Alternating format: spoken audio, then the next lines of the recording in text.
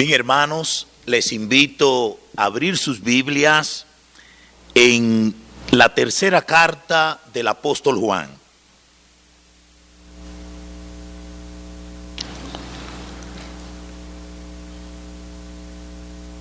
El título del sermón es Exaltando la verdad en nuestras vidas.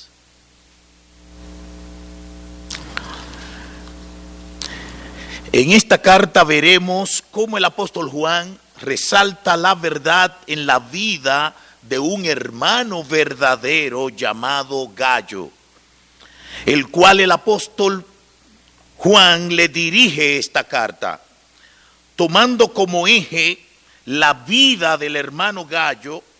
El apóstol Juan va a exaltar 5 cosas que tienen que ver con la verdad, las cuales son: exaltando el amor en la verdad.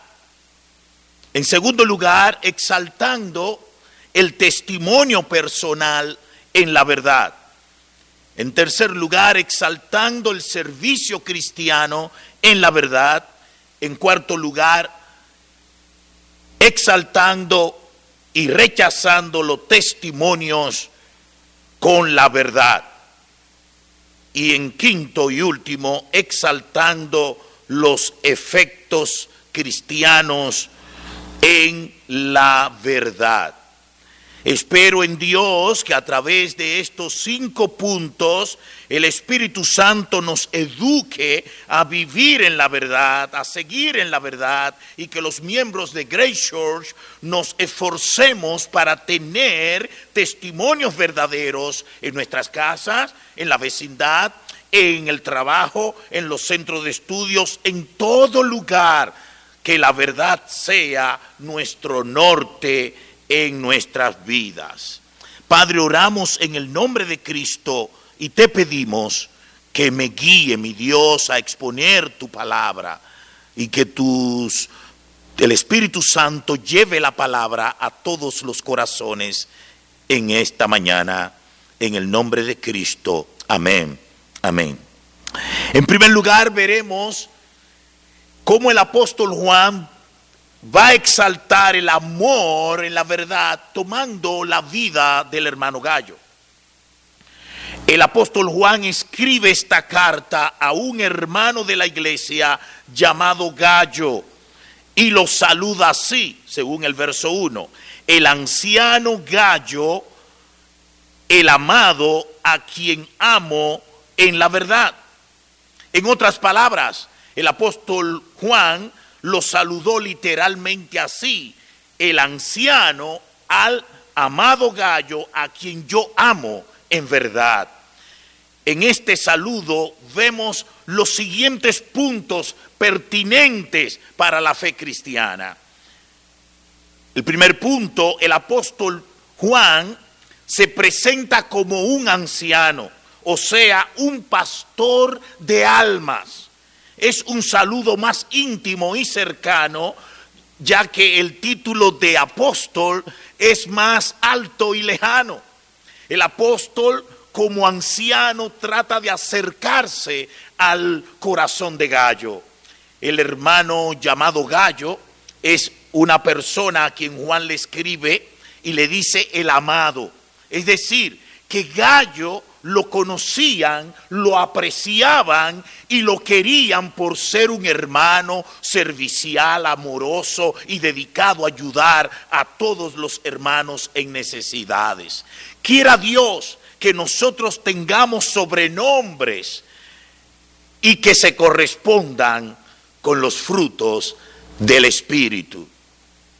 Entre paréntesis, yo estaba en una provincia de la República Dominicana que me invitaron a predicar. Y yo no sabía dónde estaba la iglesia y pregunté a unas personas. Entonces, cuando las personas me escucharon, ellos me dijeron: oh, tú vas a predicar donde el pastor ladrón. Digo yo, el pastor ladrón. Es que el sobrenombre de ese pastor era ladrón. ¿Cuál es el sobrenombre que usted tiene en su casa? ¿Cuál es el sobrenombre que usted tiene en la universidad, en la escuela, en la vecindad?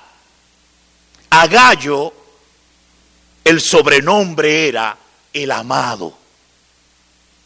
Quiera Dios que cuando nos pongan un sobrenombre, lo pongan por nuestro testimonio cristiano y espiritual.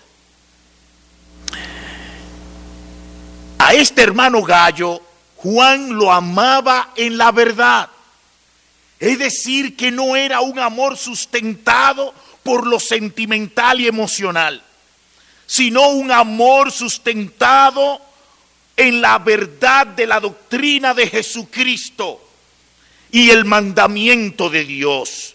Por esta razón, con que debemos amar es así, porque cuando amamos por sentimentalismo, entonces un día amamos y otros no, porque dependerá de cómo nos sintamos. El creyente ama porque la verdad de Dios es que nos amemos unos a otros. En el segundo punto que pasamos ahora, veremos a Juan exaltando el testimonio personal en la verdad. Después que el apóstol Juan saludó al hermano Gallo, ahora se propone a resaltar el testimonio cristiano que Gallo estaba reflejando en su vida y que era digno de resaltar. La Biblia dice en los versos 2 al 4 así: amados, yo deseo que tú seas prosperado en todas las cosas y que tengas salud así como prospera tu alma. Pues mucho me regocijé cuando vinieron los hermanos y dieron testimonio de tu verdad, de cómo andas en la verdad. No tengo mayor gozo que este, el oír que mis hijos andan en la verdad. El hermano Gallo, lo más probable que fue un discípulo del apóstol Juan según el verso 4. Y al oír que Gallo estaba perseverando en la verdad, esto motivó que el apóstol Juan orara a Dios por Gallo, pidiendo lo siguiente. Juan pide a Dios que a Gallo le vaya bien en sus empresas y negocios económicos. Veas el verso 2, donde dice: amado, yo deseo que tú seas prosperado en todas las cosas.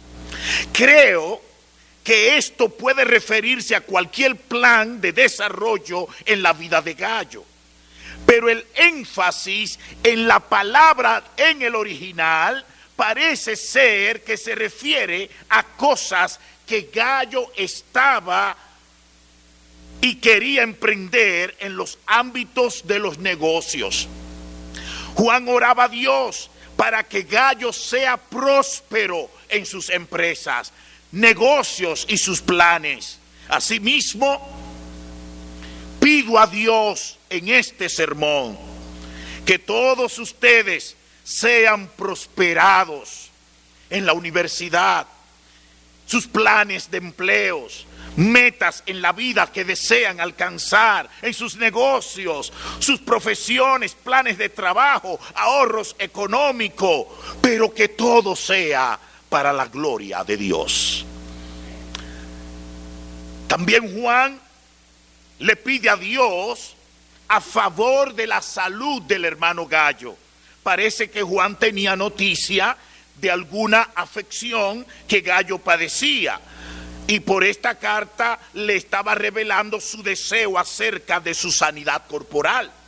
Juan le dice en la carta que tengas salud.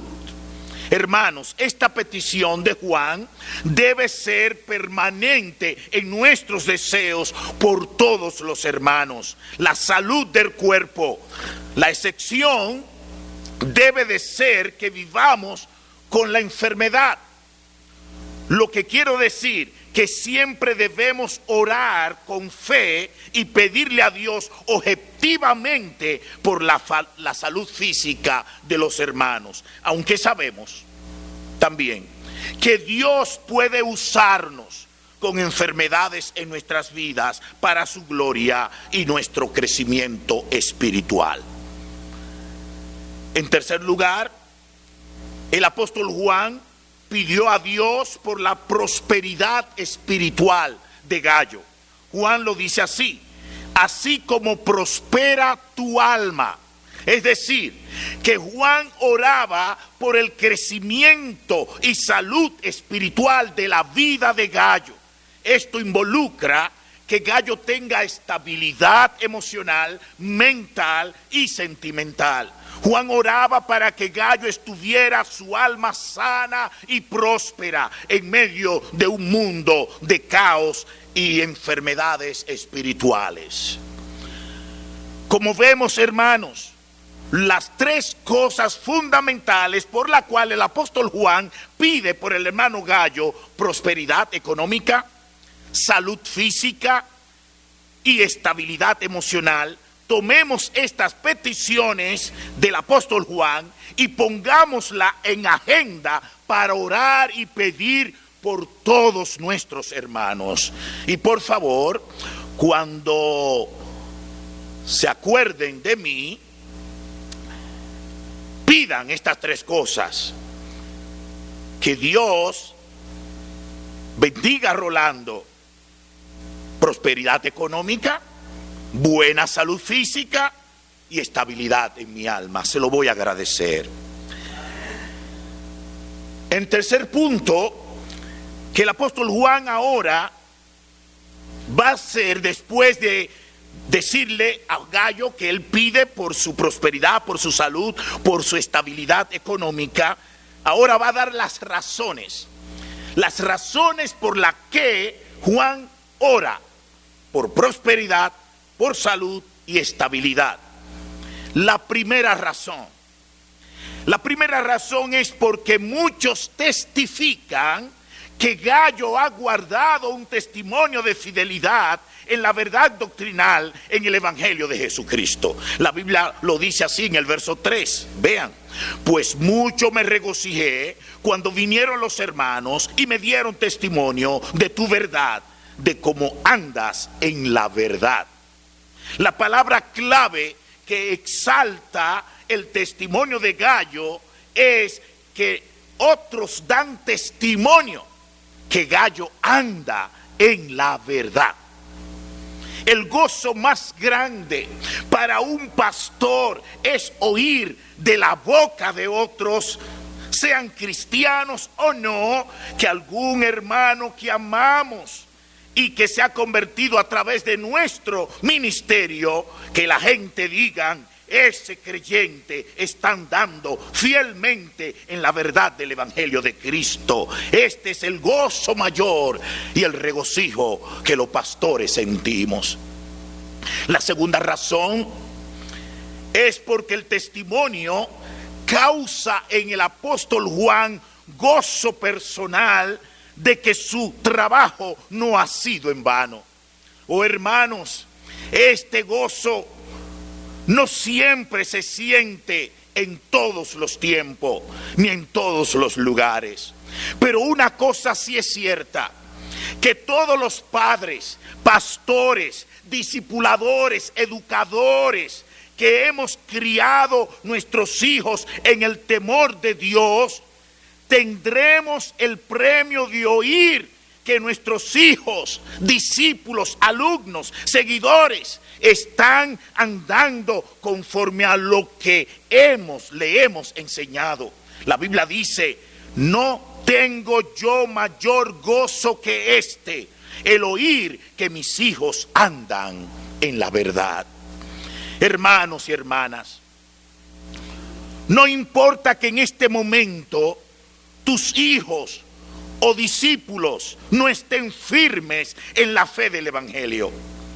si en verdad ellos recibieron el consejo de la vida y obra de Jesucristo, si oyeron la palabra de Dios, si fueron enseñados en la doctrina apostólica. Tengamos fe en la palabra de Dios, no vuelve vacía, y que la instrucción de la Biblia es poderosa para cambiar las vidas de ellos y volverlos a traer al redil. Tengan confianza, no importa que sean hijos mayor de edad, que se hayan ido de nuestras casas o estén participando de asuntos extremadamente opuestos a la fe cristiana.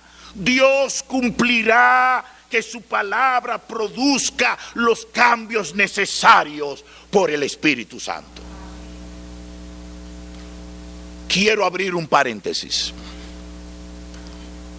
Una vez el doctor Billy Graham, en una reunión con sus líderes, le pidió 1 año de jubileo a su grupo ministerial. Ellos le preguntaron por qué tanto tiempo, 1 año. Billy Graham dijo: mi hijo se ha perdido, no está andando en la fe y yo necesito 1 año para rescatarle.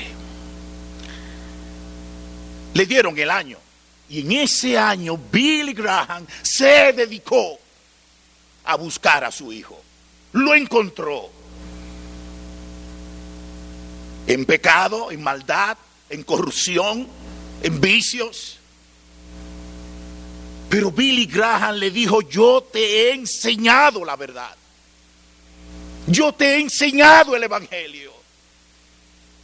Ese hijo volvió a la verdad y hoy es el que sigue el ministerio de su padre. Hay esperanza, mi hermano. Si hemos enseñado la verdad va a traer frutos. Alabado sea el Señor. Seguimos pues con el tercer punto que Juan quiere exaltar. Ahora va a exaltar el servicio cristiano en la verdad. Después de ver cómo Juan exalta el testimonio cristiano de Gallo, ahora veremos cómo el apóstol Juan, exalta el servicio cristiano que Gallo llevaba a cabo. Sobre esto la Biblia dice en los versos 5 al 8: amado, fielmente te conduces cuando prestas algún servicio a los hermanos, especialmente a los desconocidos, los cuales han estado ante la iglesia dando testimonio de tu amor. Y harás bien en encaminarlos como es digno de su servicio a Dios, para que continúen su viaje. Pero ellos salieron por amor del nombre de Él, sin aceptar nada de los gentiles. Nosotros pues debemos acoger a tales hermanos, personas, para que cooperemos con la verdad. En estas palabras, el apóstol Juan quiere exaltar los siguientes principios del servicio cristiano que Gallo estaba desplegando en la iglesia. El primer principio, según el verso 5, servir fielmente a todos los hermanos. La Biblia dice: amado, fielmente te conduces cuando prestas algún servicio a los hermanos, especialmente a los desconocidos. En este testimonio de servicio, el hermano Gallo fielmente ayudaba con sus riquezas personales a los hermanos de la iglesia que conocía y a los hermanos extranjeros de otras nacionalidades que pasaban por la iglesia y necesitaban la ayuda en su desesperación social. Este servicio de Gallo es el que la iglesia de esta época debe desarrollar en la fe, la esperanza y el amor con todos los salvos, ya que estamos en un mundo globalizado, intercomunicado, llenos de inmigrantes, en un mundo en caos, donde la gente va de aquí para allá, detrás del conocimiento de Dios, para su paz y tranquilidad social y económica. Gallo prosiguió el ministerio cristiano que se originó en Hechos capítulo 2, donde todos los hermanos nacionales y extranjeros fueron ayudados y socorridos por hermanos que Dios enriqueció en su gracia, como lo fue Gallo. Entre paréntesis, quiero dar gracias a Dios por Grace Church, porque ha sido una iglesia que para mí ha dado testimonio de que le hemos servido y le servimos a todos, conocidos y no conocidos. El segundo principio es ayudar más allá de nuestras fuerzas. Según el verso 6 y el verso 7, la Biblia dice así: los cuales han dado ante la iglesia testimonio de tu amor, hablando de Gallo, y harás bien en encaminarlos como es digno de su servicio a Dios, para que continúen su viaje, porque ellos salieron por el amor del nombre de Jesucristo, sin aceptar nada de los gentiles. Este principio era importante para el apóstol Juan, porque estos cristianos inmigrantes tenían algo diferente que los demás extranjeros. Estos extranjeros salieron de persecuciones de sus ciudades, pero iban predicando el evangelio de Jesucristo. Hacían obras piadosas y bendecían los hogares, pero no aceptaban ayudas económicas de los mundanos. Por lo cual Juan le pidió a Gallo que hiciera un esfuerzo más de la ayuda que él acostumbraba a dar. Según Juan, Gallo tenía que hacer un esfuerzo para ayudar a estos hermanos en su viaje con la comida y los imprevistos. Este principio está en este tiempo ausente en la vida de los creyentes. Muchos ayudamos, pero solo con lo lógico, lo que está a la vista. Pero Juan desea que demos algo más, para que la verdad en la vida de los hermanos se convierta en una bendición. Y de esta manera nos aseguramos que nuestros hermanos no tengan que ir a los mundanos a pedir ayuda. Un tercer principio: ayudar a los como colaboradores de la verdad. En el verso 8 la Biblia dice, observen: nosotros pues debemos acoger a tales personas para que cooperemos con la verdad. Es decir, que Juan está motivando, incentivando a Gallo a cooperar lo mayor posible con los hermanos extranjeros que se desplazan a otros lugares, pero van predicando la palabra del evangelio del reino y a todos los lugares de su peregrinación. A que Gallo los hospede, los ayude con sus ropas, le proporcione descanso, le dé salud y estabilidad emocional, y les provee ayuda económica apropiada para su viaje, porque así Gallo estaba participando con la verdad del ministerio de la predicación del evangelio de estos hermanos. Quizás Gallo no podía ir a las misiones, o no saldría como inmigrante a otros lugares a predicar el evangelio, pero sí podía apoyar con su dinero la verdad del evangelio de Cristo. Hermanos, Grace Church, con tus ofrendas y diezmos, tú estás participando en las misiones, en la extensión del reino de Cristo. Quizás nunca tú podrás ir a África, Camerún, no podrás ir a República Dominicana, Santo Domingo, quizás no podrás ir a Puerto Rico, San Juan, a otras naciones a predicar el evangelio de salvación. Pero sí puedes ir con tus ofrendas apoyando a los que sí pueden ir. Digan un amén porque estoy hablando de cuarto.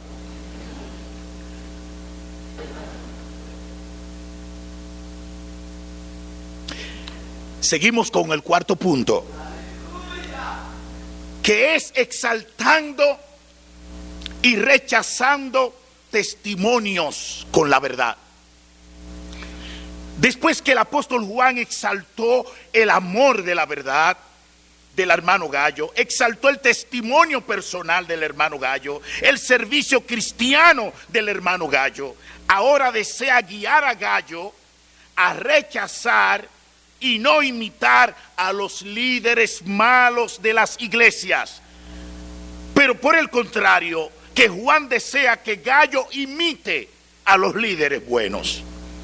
Para abordar este tema, la Biblia dice en el verso 9 al 10 lo siguiente: yo he escrito a la iglesia, pero Diótrefes, al cual le gusta tener el primer lugar entre ellos, no nos recibe. Por esta causa, si yo fuere, recordaré las obras que hace parloteando con palabras malignas contra nosotros, y no contento con estas cosas, no recibe a los hermanos, y a los que quieren recibirlos se lo prohíbe, y los expulsa de la iglesia. Amado, no imites lo malo, sino lo bueno. El que hace lo bueno es de Dios, pero el que hace lo malo no ha visto a Dios. Todos dan testimonio de Demetrio, y aún la verdad misma, y también nosotros damos testimonio, y vosotros sabéis que nuestro testimonio es verdadero. En este pasaje tenemos a dos líderes de la iglesia. Uno se llama Diótrefes y el otro se llama Demetrio. Acerca de Diótrefes, la Biblia dice lo siguiente. Primero, Juan tuvo que escribir una carta para hablar de ese líder. Antes de esta carta, tercera de Juan, Juan escribió otra anterior sobre la mala conducta y su inapropiado andar en la iglesia. En el verso 9 dice: yo he escrito a la iglesia. Es decir, que Juan ya había escrito una carta solo para abordar la mala conducta de Diótrefes. Segundo, Diótrefes le gusta tener el primer lugar entre ellos y no nos recibe. Es decir, que Diótrefes no aceptaba la autoridad apostólica y quería adueñarse de la iglesia, quería implantar su ego de líder, su pobreza espiritual y su frustración como predicador y pastor y líder eclesiástico, que no daba la talla porque era rechazado por Dios y por la iglesia.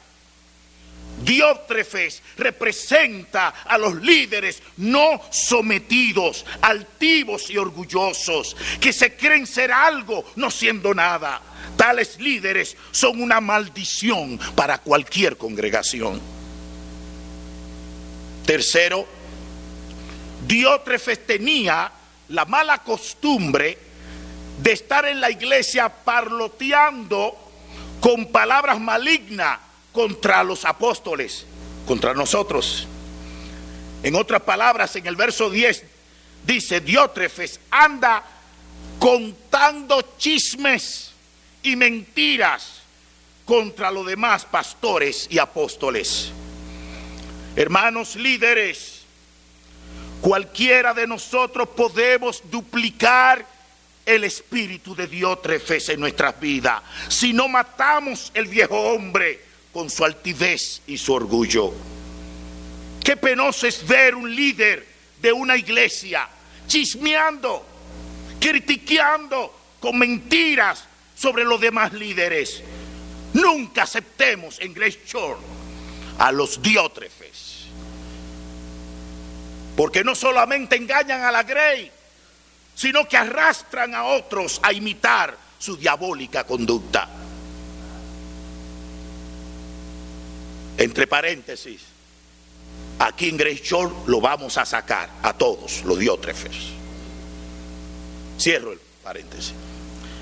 En cuarto lugar, Diótrefes se oponía a los hermanos extranjeros que eran acogidos por Gayo, los cuales necesitaban la atención de la iglesia para seguir su camino y para ser asistido en esa ciudad. Este Diótrefes era un carnal con una visión del reino de Cristo atrofiada y apóstata. La Biblia dice en el verso 10 que Diótrefes, no contento con estas cosas, no recibe a los hermanos, y a los que les quieren recibirlo se lo prohíbe y los expulsa de la iglesia. Mire, si Diótrefes fuera presidente de los Estados Unidos de América, fuera el presidente que más inmigrantes deportara y que menos asistencia humana le facilitara a los inmigrantes. Este Diótrefes es peor que Obama y que Trump. Este Diótrefes a sus propios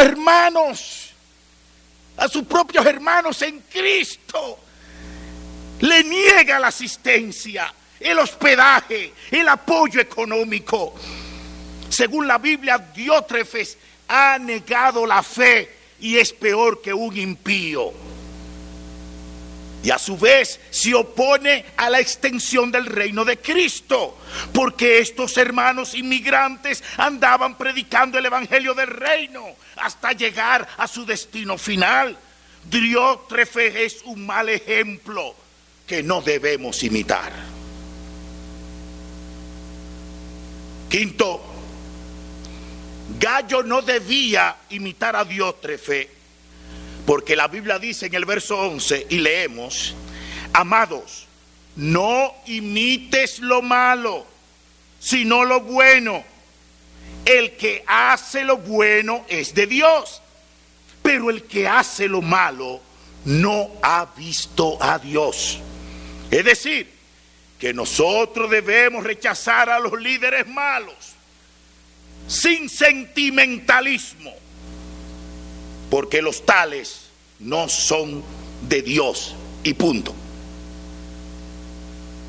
En sexto, Gayo tenía que imitar la vida de otros líderes, como la vida y el ministerio de Demetrio.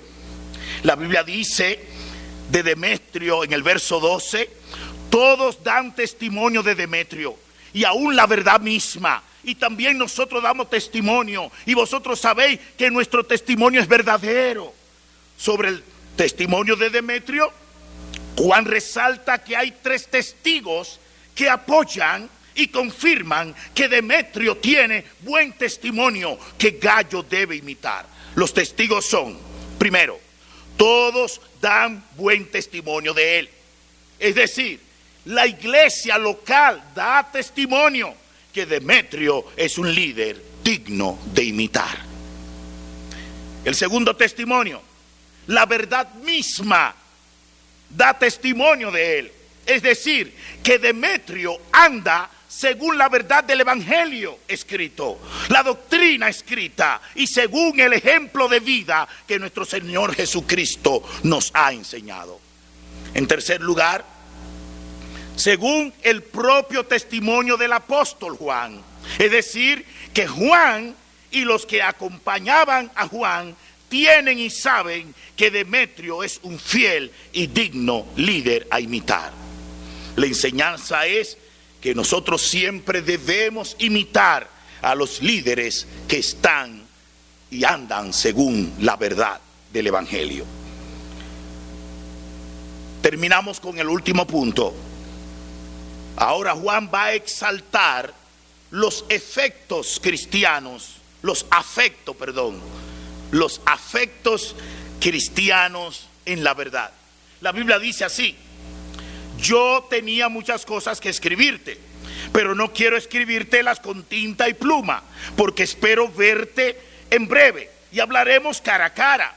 La paz sea contigo, los amigos te saludan, saluda tú a los amigos y a cada uno en particular. Observemos cómo Juan plasma sus afectos a la iglesia, para con la iglesia y Gayo. Juan quería decirle a Gayo: muchas cosas por carta quiero decirte, pero he elegido hacerlo cara a cara. Juan valora lo personal a lo impersonal para comunicar el amor, la fe y la esperanza a los hermanos. Y esto se está perdiendo hoy. Se está perdiendo hoy por las redes sociales, las cuales están suplantando el visitarnos, vernos cara a cara, ayudarnos mutuamente. No estoy satanizando las redes sociales, ni tampoco denigrando su importancia, pero no podemos permitir que los medios anulen visitarnos, vernos cara a cara y asistirnos para pelear, para paliar la pobreza en la iglesia. Paréntesis. De la única manera que usted sabe si yo como o no, de la única manera que usted sabe si yo tengo zapato o no, de la única manera que usted sabe si mis hijos están enfermos o no, es visitándome. No hay otra manera. De la única manera que usted va a orar de corazón por mí es si me visita, si me ve. Cuidado, no podemos suplantar lo natural por otras cosas. Juan dice: yo tengo muchas cosas que decirte por carta. Eso es lo impersonal. Pero yo quiero ir a ti para verte cara a cara. Volvamos a esa práctica cristiana natural que tanto se necesita hoy, porque muchos necesitamos ver tu cara. Pero pastor, ¿y por qué usted dice nosotros visitarle a usted? Porque oye, sí, eso es bueno. Visíteme, a mí me gusta.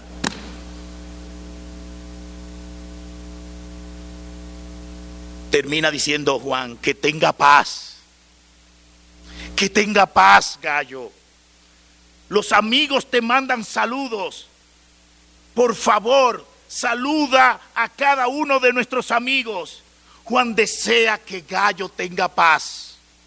Es decir, que Juan desea que en la vida de Gayo esté ausente los pleitos, los malos pensamientos, las ofensas, los chismes, la envidia, las ofensas, las avaricias que engendran guerras, división y anula la paz y la unidad. Hoy yo deseo que tengamos paz. Gloria a Dios.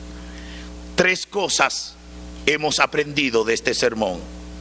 Primero, guardemos nuestro testimonio personal cristiano en la verdad del Evangelio y de la vida de Cristo.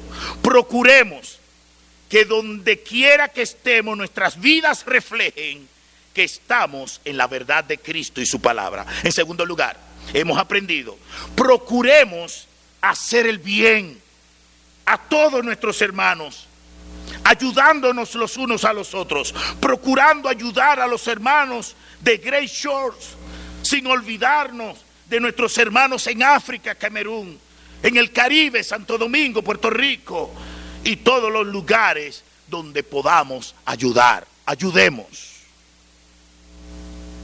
En tercer y último punto, hemos aprendido en este sermón, debemos imitar a todos los líderes que andan según la verdad y que sus vidas reflejan que están en la verdad del Evangelio.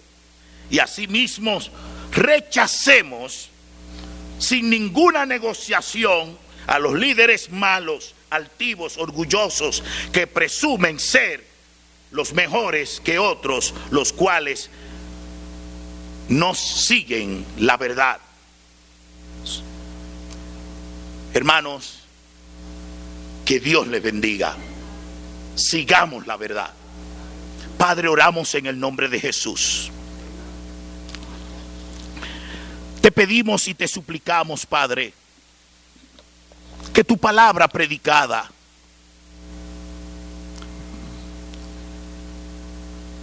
sea usada por el Espíritu Santo para enseñarnos, edificarnos a todos.